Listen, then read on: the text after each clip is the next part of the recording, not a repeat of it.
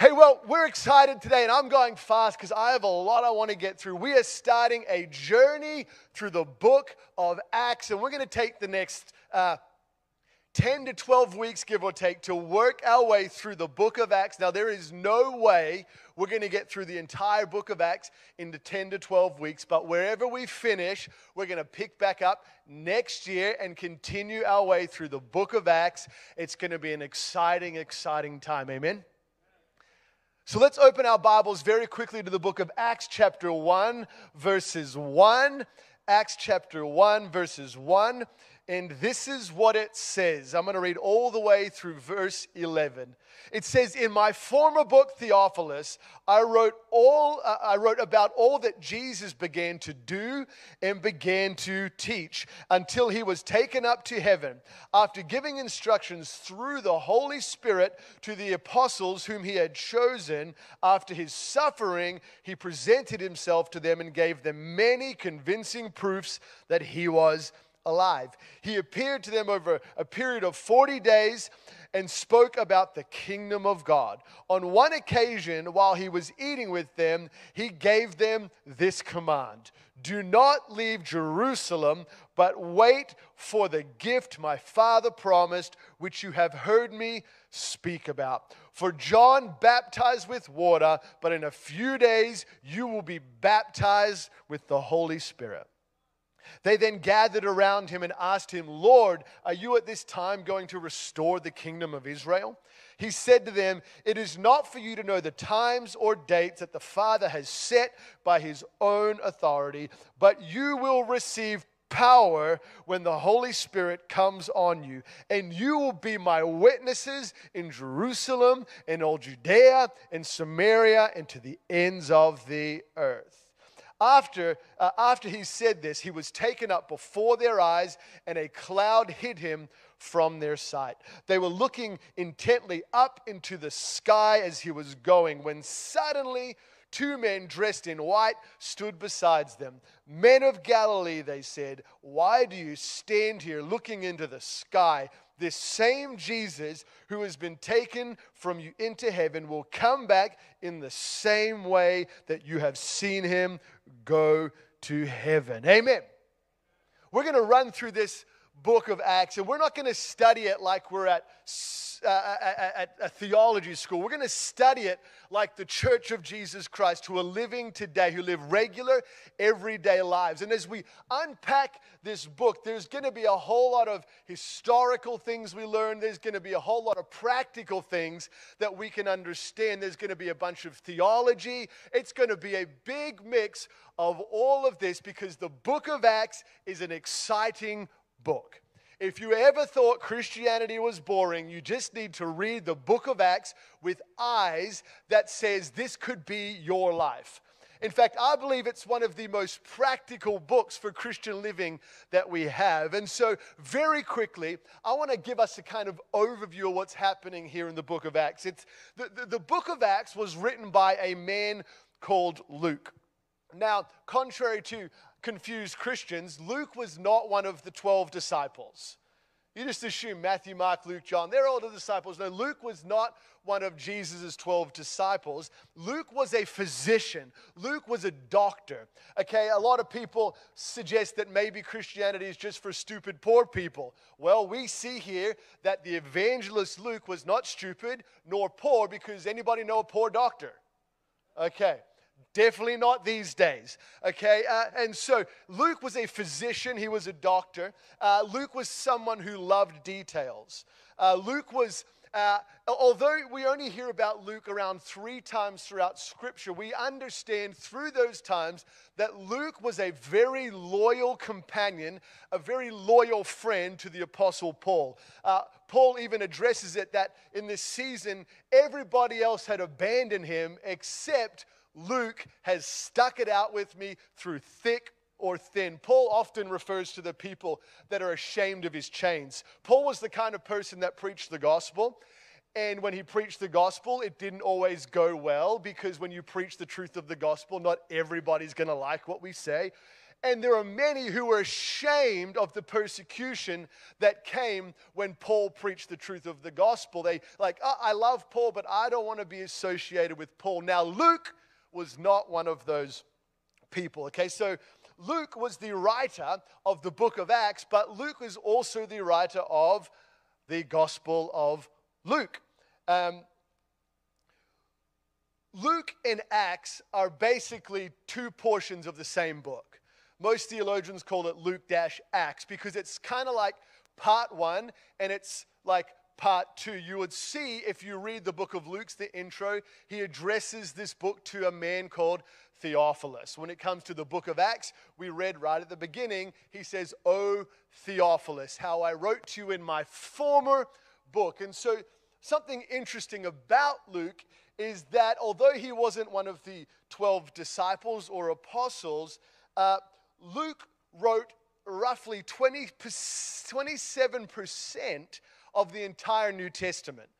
Now, the Apostle Paul wrote most of the books, but out of sheer content, out of sheer size of letters, Luke wrote 27% of the New Testament, and in fact was involved in almost all of the New Testament, because not only did he write 27% of the New Testament, he hung out with Paul and was around while Paul was writing his New Testament epistles. And so the amazing thing here is that Luke is this author. He was the kind of person that loved details, and he went out searching for truth, speaking to eyewitnesses. And in the book of Acts, you see that he writes in the first book, the first portion of the book of Acts, about things that were happening. And you'll see in the back of the book of Acts that he begins to use words like "we," which shows us that he was hanging out with Paul as he was on his journey. So that is the author Luke. Anybody in here called Luke? No Lukes. Anybody having a child called Luke? All right. We need some Lukes in this church, somebody. We need some smart people. We don't want all just stupid Christians. We need some Lukes. Not saying that you're stupid Christians. That's something Dan would say, not me. All right? Okay. And so as we look at the book of Acts overview, here we go. The book of Acts is 28 chapters, and the book of Acts roughly covers about 30 years of the ministry of the apostles. So from Luke's writings, from the book of Luke all the way to the end of the book of Acts, he roughly covers about 60 years of the ministry of early Christianity. The book of Acts is commonly known as the Acts of the Apostles because it's the only book that directly gives the historical record of what the apostles were doing. However, it's important to note that rather than being called the Acts of the Apostles, the book would better be called the book of the Acts of the Holy Spirit through the apostles. The book of Acts is a book of the Acts of the Holy Spirit working through the early Christians. And what we would see if we read the entire book of Acts is that we would see from chapters 1 to 12, it essentially is talking about how the Holy Spirit used the apostle Peter to preach the good news of the gospel to the Jewish people. Okay, and then from Acts chapter 13 all the way to 28, it essentially speaks of how the Holy Spirit used the Apostle Paul to preach the gospel to the rest of the world, to the Gentiles. If you don't know what a Gentile is, it's everybody in here unless you are a Jew. If you are a Jew, you are not a Gentile, but I am as Gentile as they come. Okay, I'm from the island of Australia. Most likely, my lineage is that my great-great-great-great-grandfather, somebody was probably a bread thief who got put on a boat, sent to the prison called Australia, and then eventually got out. And here I am. My inheritance is that of a thief, probably. Who's thankful that Jesus cut the bloodline? Now I'm born not of the will of a man, by the will of the flesh, but by the Spirit of God. I'm not a thief, I'm a son. Come on, somebody say amen. All righty. The overarching theme, essentially, of the book of Acts is that God sent His great Holy Spirit to move not just on a couple of faithful people, but on all those who would believe, that they would be a witness of who Jesus is to the entire world. The Bible from front to back, including the Acts of the Apostles, is all about Jesus. Jesus is the centerpiece of our salvation. The Holy Spirit, we're going to learn a lot here, comes upon his people to empower us to be witnesses, not of our own good doing, not of how good our church is, not of how good we can be, but to be a witness of who Jesus is. Somebody say it's all about Jesus.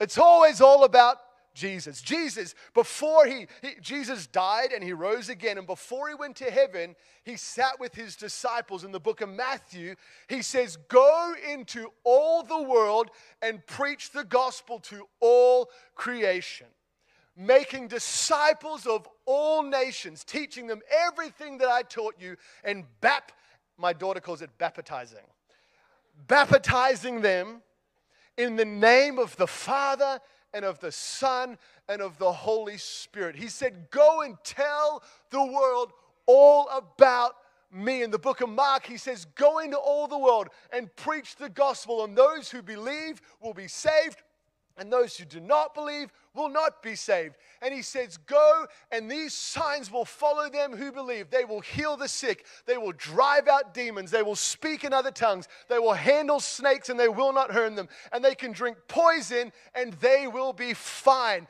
Now, Pastor Aaron, go and get the poison. We're going to see who believes. No? That's what cults do, right? We are not a cult, okay? But this was Jesus saying, this is the greatest mission. Jesus saying, I am the greatest mission. And it leads us from the Gospels to the book of Acts. The Gospels is Matthew, Mark, Luke, and John. Luke, the writer of the Gospel of Luke, and he leads us to this place of finishing the book of Luke, which gets us to the very beginning of the book of Acts, where we read in Acts chapter 1, verses 1. It says, in my former book, speaking of the book of Luke, Theophilus, that's our friend Theophilus. Theologians have no idea who Theophilus was. A lot of people study it. Some suggest Theophilus means lover of God. Some think it might be a generic name for generic Christians. Others think it's an actual person, but it is highly debated and very unsubstantial answers. But we know that Paul was writing to someone or a group of people who he decided to refer to as Theophilus. He said, in my former book, Theophilus, I wrote about all that Jesus began to do and to teach until the day he was taken up to heaven, after giving instructions through the Holy Spirit to the apostles. The apostles are the leaders that Jesus chose to launch the ministry of the Holy Spirit in the day of the church. The apostles were his 12 chosen people. So Luke refers back to his former book, the book of Luke. Both the Gospel of Luke and Acts were addressed, we said this, to a man called Theophilus. And then this is where I want to start unpacking for a little bit, is Luke reminds Theophilus that in the book of Luke, he said, I wrote to you about all that Jesus began to do and began to teach. I want us to look at this phrase, what Jesus began. The notion that Luke says, I wrote about what Jesus began to do, implies that what he was doing is not yet finished. And so we have to understand this. Of course, Jesus finished the work unto salvation upon the cross of Calvary. This is not the finished work we're talking about. Jesus died on the cross in our place for our sins so that we could be saved from the wrath that is to come. Jesus finished the work for salvation upon the cross so that you don't have to do anything but believe and receive the good news of salvation. But then Luke says, I'm telling you that Jesus began to do, implying that we still have work to do. And so he's telling Theophilus that there's still work to be done. And friends, can I tell you, that work is not over, because that work, you're going to see later on, is that we would be a witness to the world about Jesus. And who knows, the United States of America needs somebody to witness to them Jesus. I mean, he is the answer. He really is the answer to the world's problems, not in the way you might think, but he's the answer to somebody's soul. And so he says, he implies that I taught you what Jesus began to do, and it implies that there's more work to be done, that was the beginning, and now there's something else that we need to do. It goes through, and he says what Jesus began to do and to teach. I wrote this book that I was reading, wrote it so perfectly. It says this, in the Gospels, the Son of Man offered his life. In the book of Acts, the Son of God offers his power. In the Gospels, we see the original seeds of Christianity. In Acts, we see the continual growth of the church. The Gospel tells us of Christ crucified and risen. Acts speaks of Christ ascended and exalted. The Gospel models the Christian life as lived by the perfect man, but Acts models it lived out by imperfect man. The Gospels was all about Jesus' life, showing us what it looks like to live the perfect Christian life. And the book of Acts is what it looks like for us to live as imperfect men who are yielding and relying on the power of the Holy Spirit. And he says, in my former book, I began to tell you all about the things that Jesus did. All the things that he did and the things that he taught. This speaks of Jesus' words and his works. James, he's the Lord's brother. He says that some say I have faith. And then James replies, he goes, but I will show you my faith by my works. Now, the amazing thing about Christianity is that we're not saved by works. We are saved by grace to do good works. Lazy Christians just want a ticket to heaven. Real Christians realize they can't get a ticket to heaven without Jesus, but once they put their life in his hands, he empowers us by the Spirit to go and do good works, the Bible says, which he created beforehand for us to do. And so we don't want to be the kind of Christians that just say things, because talk can be cheap. We want to be the kind of Christians that do good things as well. But what I want us to see here is that it says that, let me say this. In the Gospels, most people didn't have a problem with what Jesus did. Most people weren't like, I can't believe he's healing sick people. I can't believe that Jesus is out there stealing young boys' food and multiplying it supernaturally to feed over 5,000 people. Most people didn't have a problem that Jesus loved to hang out with children, that he was a carer for the orphans and the widows. People didn't have a problem with what Jesus did, but they had a huge problem with what Jesus said.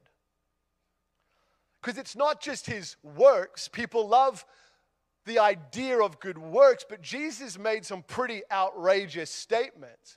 And that's what got the mob real angry, when he would say things like, I am the Son of God. Or he would tell people, I have authority to forgive people's sins. Or when Jesus would give lists of things that if people continue to live in this kind of lifestyle, that they won't inherit the kingdom of God. Jesus did good things that people couldn't deny, but he said in crazy things that people were very, very offended by. The reason this is important is because Jesus wasn't crucified for what he did. He was crucified for the blasphemy that he said. It wasn't Jesus' kind, loving, compassionate works that got him crucified. It was the things that he said about who he was, and the standard of holiness that applies. It's funny how in today's world it's the same kind of thing. That most people, if they really look closely, wouldn't have a problem with what Christians do. Christians do more charity than anybody else in the entire world. When it comes to disaster and natural disasters, Christians step up the most. The majority of the hospitals in this nation were birthed out of Christianity. The majority of the education that was in this nation is birthed out of Christianity. Christianity, we do good things. When it comes to the topic of abortion, people say, well, you're going to say this, but are you going to do anything? Most adoption agencies around this nation and the world were at least started by Christians. Christians adopt more children than anybody else by a long shot. Christians are very compassionate, kind people. Did you know America funds roughly 70% of global missions around the world? It's hard to argue with what Christians do, but the world has a huge problem with what we say. But we have a responsibility to be like Jesus and not just do good works and not just say the truth. We have to say the truth and do good works, but we can't stop saying the truth. We can't be cowards. We can't let culture cut our tongue out just because they don't like what we're saying. O Theophilus, in my former book, I wrote to you about all the things that Jesus began to do and to teach. And we have a responsibility to continue to do the works of the gospel, at the same time teaching the truth of the gospel. If you believe it, come on, somebody say amen. Jesus taught about the arrival of God's kingdom through himself. And he demonstrated God's kingdom, ultimately, by dying upon the cross. And one of the greatest works that Jesus ever did was not just die on the cross.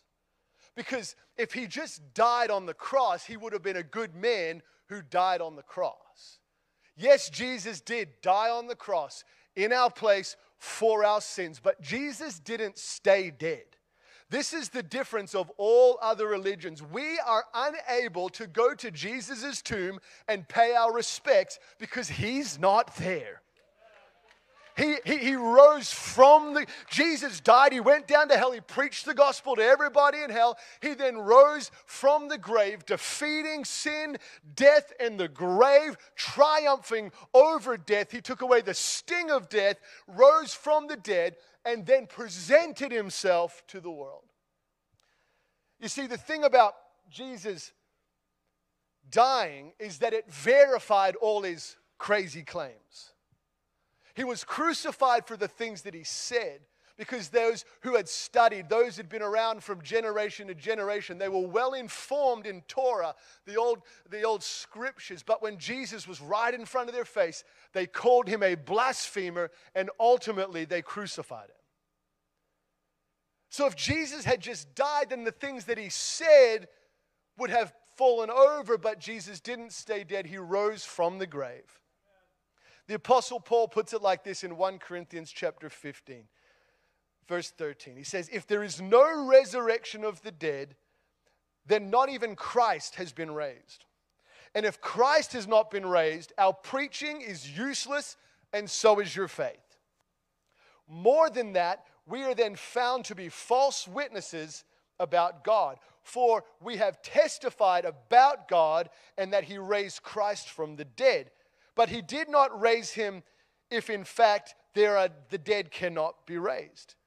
For if the dead are not raised, then Christ has not been raised either. And if Christ has not been raised, your faith is futile and you are still in your sins. We don't serve a dead person. We serve a risen King, the Son of God, the Savior of the world. There is only one way to God the Father, and that is through Jesus Christ. Which gets us to Acts 1 verse 3. It says, O Theophilus, I taught you first all that Jesus began to do and to preach. And he gets down to verse 3 says, after his suffering, he presented himself to them and gave many convincing proofs that he was alive. He appeared to them for over a 40-day period. So he appeared to them over a period of 40 days and spoke about the kingdom of God. So Jesus didn't just rise from the dead and up to heaven and say, everyone, I'm in heaven. No, Jesus came and revealed himself over a period of 40 days. Now, the book of Acts is the only place we find that Jesus was around for 40 days. But he revealed himself to over 500 people over those 40 days, the Bible tells us. He gave many convincing proofs. He sat down and ate food with them. He went to people and basically said, touch my body, because a ghost doesn't have flesh and bones, but I do. And they touched him. He then showed them the scars in his hands and the scars in his feet. He gave many convincing proofs, because contrary to popular belief, if you have a convincing proof about something, you will have more faith, the more substantial faith to hold on to. We don't have to just believe without seeing. Jesus revealed himself to tell them, I have risen from the dead. And that convincing proof of him being alive is what gave the apostles the courage to go and tell the world all about him. So Jesus revealed himself as a resurrected king to over 500 people. And then it says he taught them about the depths of the kingdom of God. Now, we don't have insight into those extra teachings that happened over those 40 days, but I suggest that that was the time where they got the divine revelation to give us the scriptures, to understand the mysteries of the oracles of the Word of God, as he spent 40 days giving many convincing proofs that he was alive. That then leads us to the point where Jesus would have given his 11 disciples the Great Commission. This is the point where he's about to ascend to heaven. It's where he would have gave the Great Commission in Matthew and the Great Commission in the book of Mark. It's where he would have sat down and said, guys, these are my final words before I go. This conversation, I'm assuming, would have been exciting, emotional, all in one thing, because they're realizing that he's about to go, but the physical Jesus is about to give his final words to his now 11 apostles about what he wants them to do. In the book of Acts, chapter 1, verse 4, this is in that 40 days. He says, on one occasion, while he was eating with them, he gave them this command, this commission. Do not leave Jerusalem, but wait for the gift my Father has promised, which you have heard me speak about. The gift, it's the gift of the Holy Spirit. Luke 3:16, John the Baptist, the crazy man with dreadlocks who ate locusts and wore camel fur and all sorts of weird things. John answered them all saying, I baptize you with water, but the one is more powerful than I is coming, of whom I'm not even worthy to untie the strap of his sandals. I will baptize you, and he will baptize you in the Holy Spirit and in fire. Or in Luke, he speaks about it like this, and behold, I'm sending out what was promised by my Father upon you, but stay in the city until you are clothed with power from on high. He says, he tells us on this occasion, Jesus said, do not leave Jerusalem, but wait for the gift which my Father had promised. Verse 5 says, for John baptized with water, but in a few days you will be baptized. You will be immersed. You will be clothed with the Holy Spirit. Now, over the next few weeks together, we're going to talk a lot about the Holy Spirit. It's going to be a big experience of understanding who the Holy Spirit is. But he says, you will be clothed, empowered, immersed, baptized with the Holy Spirit. Verse 6 says, then they gathered around him and asked him, Lord, are you at this time going to restore the kingdom of Israel? We don't have time to venture into all of this today, but his apostles essentially, because of the times, because of the reactivation of the Holy Spirit, were thinking that Jesus might be saying there's going to be a return to Israel's political power, that the political future is going to be bright, that they might be hoping for what's called a political theocracy. And so they were excited for this potential thing. So they asked, is this what you're talking about? And in verse 7, he said to them, it's not for you to know the times or the dates the Father has set by his own authority. So Jesus kindly redirects their questions. He's like, stop thinking with your earthly mind. He's like, stop thinking about these things. He says, that's not up to you. Don't worry about it. It's not for you to know the times or dates that the Father has set in his own authority, because there are more important things, a matter of the soul, that we need to deal with. And he reminded them not to worry about the things that God has set in his own authority and in his own timing. There's going to be a few times the book of Acts leads us to a point of thinking about end times, thinking about what's called our eschatology, which is the theology of the last days. But Jesus is saying, just don't worry about the things that are in his hands, and yet so many people spend so much time thinking about the things that God has set in his own authority. We think about, when is this going to happen? When is the end of time going to come? And Jesus will tell you, things are crazy in America, but don't worry about it, because you can't do anything about it. You will know potentially the times that we're in, but you're never going to know when it's going to happen. And so there's a greater mission at hand, and it's not worrying about what God has set in his own authority and his own timing. He's about to tell you there's a greater mission for you. Verse 8, but you will receive power when the Holy Spirit comes on you, and you will be my witnesses in Jerusalem and in all Judea and Samaria and to the ends of the earth. Jerusalem is speaking of her immediate world. Jerusalem is saying, you will receive power to be my witness in your immediate world, to your family, to your friends, to your neighbors. He says, Jerusalem and Judea, we're going to spread out, and then to Samaria, which is the greater part of the region, and even cross-cultural and racial barriers, because the Samaritans and the Jews didn't always get along. He's saying, you're going to go be a witness to the people you don't even agree with. If you're a Republican, you're going to go and be a witness to the Democrats. And if you're a Democrat, you're going to go and be a witness to the Republicans. You're going to cross cultural, political issues, places of division, because the gospel is greater than the things of this earth. You will receive power to be a witness, and then to the ends of the earth. I read one commentary about this, and it was such an amazing picture, that to them the ends of the earth was Rome. And you've all heard this statement that all roads lead to Rome, right? The amazing thing about all roads leading to Rome is that if we can get the gospel in Rome, then we realize that if all roads lead to Rome, then all roads to the rest of the world lead out of Rome.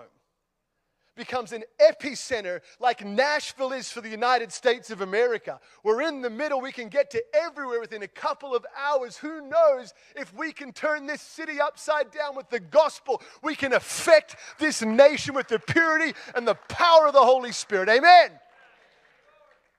You shall receive power. Verse 8 is essentially the thematic statement of the entire book of Acts, that we are called to be clothed with power to be a witness of Jesus. There are so many things about the Holy Spirit that would get talked about. There are amazing gifts of the Holy Spirit. There's empowerments of the Holy Spirit. We get to eventually talking about speaking in tongues. And I don't know everybody's background when it comes to speaking in tongues, which we would consider a heavenly language, that if you don't know what tongues in, if we did it, you'd think we're crazy people. We're going to get there, and there are all sorts of conversations about this thing, but the primary purpose of the Holy Spirit being poured out upon his people is to be a witness of who Jesus is. You receive power for a purpose, and that purpose is to be a witness of Jesus. Witness is someone who is able to give a reliable testimony of something. You will receive power to be a witness. We're empowered to be a witness of the resurrected King. It says you will receive power. You'll be clothed in power. The word power comes from the Greek word dynamis, which is where we get the word dynamite. So you will be clothed, empowered, immersed with miraculous, explosive, strengthening power to be an effective witness. You will receive a supernatural gift that will break beyond your personality, to break beyond your fears. You will receive supernatural, miraculous power when the Holy Spirit comes upon you. Now, this is not just a tingly feeling you might get. The Holy Spirit is so much more than a tingly feeling. The Holy Spirit is so much more than just a couple of tears in worship. The Holy Spirit, although these are great experiences we can have, the Holy Spirit is the third part of the Trinity. If you don't know what the Trinity is, it's the Godhead. Christians believe that God is one God, three distinct persons: Father, Son, and the Holy Spirit. And each of them is fully God, yet there is only one God. No one in the Trinity is more important than the other, but they do have distinct attributes and responsibilities, with God the Father being the greater of equals. We understand that this is a Christian theology. This is a deep theology. And we need to understand this, that it's one of those marvelous, miraculous mysteries that are going to be pretty difficult to fully grasp in our infinite, in our finite minds. A great example someone gave once is like your little dishwashing tablet. You ever seen those things? There's normally 3 parts in them. The one I used to have in Australia was red, white, and blue. America. Or we're washed white as snow through the red blood of Jesus. Amen. And the blue spirit of the Holy Ghost. Anyway, we're really over-spiritualizing. But this is one tablet with 3 parts that to do its job fully needs to do its responsibilities, but it's one tablet with 3 parts. That's a very crass example of the Trinity, but it kind of makes sense. One tablet, 3 distinct parts to do the purpose of what it was called to do. So when the Bible says you will receive power and the Holy Spirit comes upon you, God, the one God, is clothing you with the third part of who he is. The Holy Spirit of God comes upon you and is in you for the purpose of being a witness to the world. You will receive power when God puts his Spirit inside of you and upon you to be a witness to the world of the resurrected King, Jesus. To be a witness is to bring the message that is a marvel of simplicity. That is, Jesus Christ is God in the flesh. That he died on the cross in our place for our sins. That he didn't stay dead, but he rose again from the grave. That he is now exalted and seated at the right hand of God the Father. And the Bible says he's interceding, he's praying on our behalf. And that he calls us to believe in him. And in doing so, we put our trust in him and receive the forgiveness of sins and eternal life forevermore. The gospel, the good news about Jesus, the witness of our life is that Jesus saves our souls. And that he didn't just die for our sins, but he rose again on the third day, destroying sin, death, and the grave. And this is the greatest news of all. And we have a responsibility to tell the world about it. You have a responsibility to your neighbor. You have a responsibility to your friends on social media. You have a responsibility to tell those whom God places in your path all about the saving power of Jesus. Because we don't just receive the Holy Spirit for a better day. We receive the Holy Spirit for the purpose of being a witness. And witness can also be linked with the word martyr. Somebody who's willing to lose their life for the sake of somebody else that needs to know the truth. You watch that video at the beginning of today's service. 3.2 billion-ish people have never heard the gospel, and some of them are in this nation. They might have heard about Jesus, but they've never heard the gospel. They've never heard about a God who's not distant and all about rules and regulations, but a God who came from heaven to earth and gave his life for them, that they could receive the gracious gift of salvation, to take it wherever we go. I've been to the far corners of the earth. They need the gospel, and the gospel needs to be able to translate from culture to culture. Otherwise, it's a gospel of cultural relevance rather than a gospel of truth that will change a human heart. It's amazing, you'll see through the book of Acts that the first portion of Acts goes through Judea, and then it moves, so Jerusalem, then into Judea, and then to the Samaria, and then it moves on to the finishes in Paul preaching the gospel freely in Rome. We have a responsibility. As we work through, you need to understand there are movements in America called Acts 29. The reason they call it Acts 29 is because we are the continuation of the Church of Jesus Christ. The book of Acts finishes in chapter 28, but we are the 29th chapter being written out until the end of days when Jesus comes. We need to see lost people saved. We need to see sick people healed. We need to see broken people restored. We need to see the orphans and the widows find a family. We need to see lost sons and daughters reconciled back to God the Father. The reason we do all of this is to outwork the commission and the mission of Jesus Christ to take him to the world. The Holy Spirit has been so overcomplicated, but it needs to be simplified to its purity, and that is we are given divine, miraculous power to be a witness of the resurrected King Jesus. Acts chapter 1, verses 9. After he said this, he was taken up before their very eyes, and a cloud hid him from their sight. Often throughout the scripture, the presence of God is represented by a heavenly cloud. This was not a normal cloud. This was a divine, some call it the Shekinah glory of God.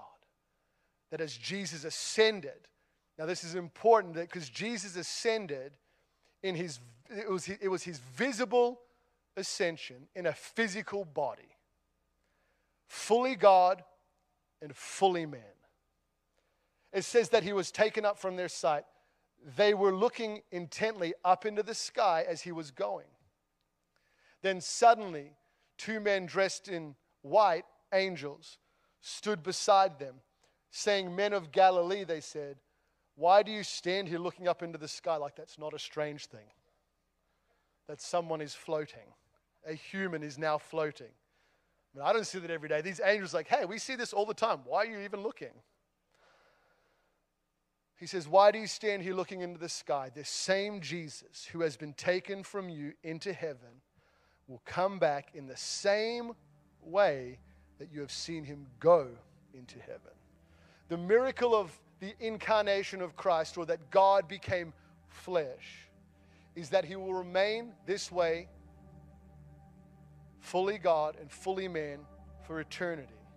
And he will return in the exact same way that we saw him go. Regardless of your eschatology, which is your end times theology, because there's a whole array of different opinions out there about how the end of days is going to happen. What everybody agrees on is that Jesus, in the same way that they saw him go, he will come back again. But this time he's coming back with robes of white, with fire in his eyes, with a sword in his hand. And we will then gather to him, and for all eternity, we will sing, holy, holy, holy is the Lord God Almighty, the one who was, the one who is, and the one who is to come. He is a resurrected King. He will sit forever as we worship him, as we commune with the fellow believers. Because he's not a dead king. We can't visit his grave and celebrate. We celebrate that he's not there.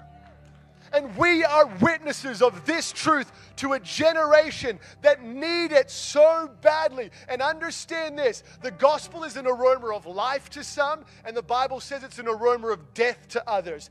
That means some people will receive the message that we have, and some people will reject it.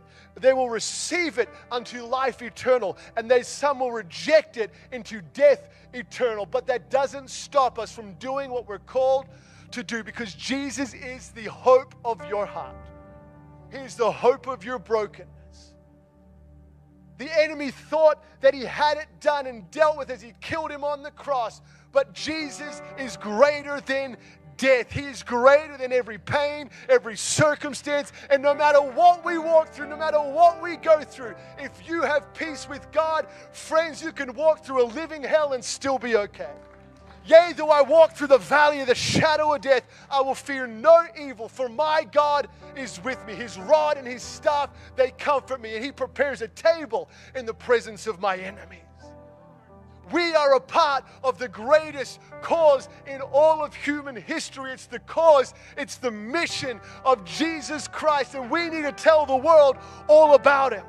We're a growing church, and we want to continue to grow, not for the sake of reputation, but for the sake of souls that need to be saved. We'll speak the truth because the Bible says it's the truth that will set them free. The Bible says that faith comes by hearing, and hearing by the word of God. But how will they hear if we don't preach? And who will preach if they're not sent? Well, friends, if you're a follower of Jesus and the Holy Spirit resides within you, you have been endued with power for a purpose, and that purpose is to be a witness of the resurrected King, Jesus. Amen?